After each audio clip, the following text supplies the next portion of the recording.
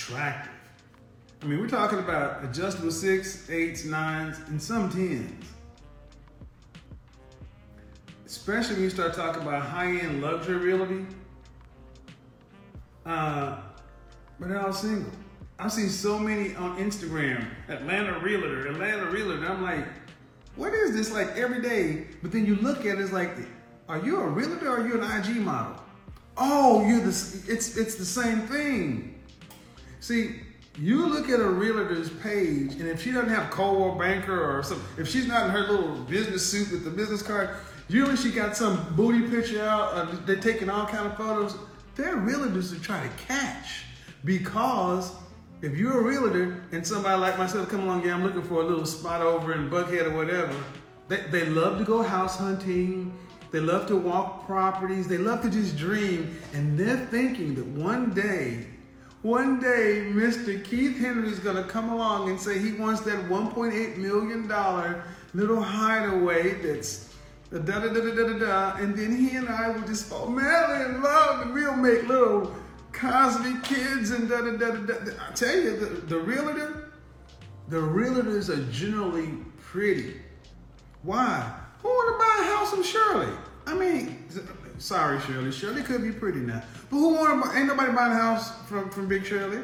Ain't nobody buying a house from Karen. But they will buy it from Alexis. Oh, yes, yes. Go on Instagram and you will see their realtor asses out there. I'm like, damn, would you put this picture up on your company's website? No. I mean, they look almost like they're gonna be in I'm just thinking of the hundreds of these women I've seen. They're in Miami, they're in Beverly Hills, they're in New York City, they're in Atlanta, they're in Chicago, they're in Houston, and they're in Dallas. But Atlanta takes the cake for black female realtors. Because of the money. And shout out to all of y'all. Realtor in particular. Because the realtor, I would put the realtor almost like if we were doing Sex in the City, the realtor would almost be a Charlotte kind of girl. She has the look, and she has a lot of the mind, she has a lot of the core traits to be a good girlfriend and a wife.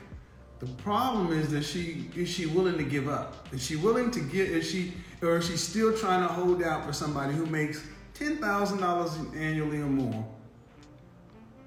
Why? Because they see, if these women are realtors,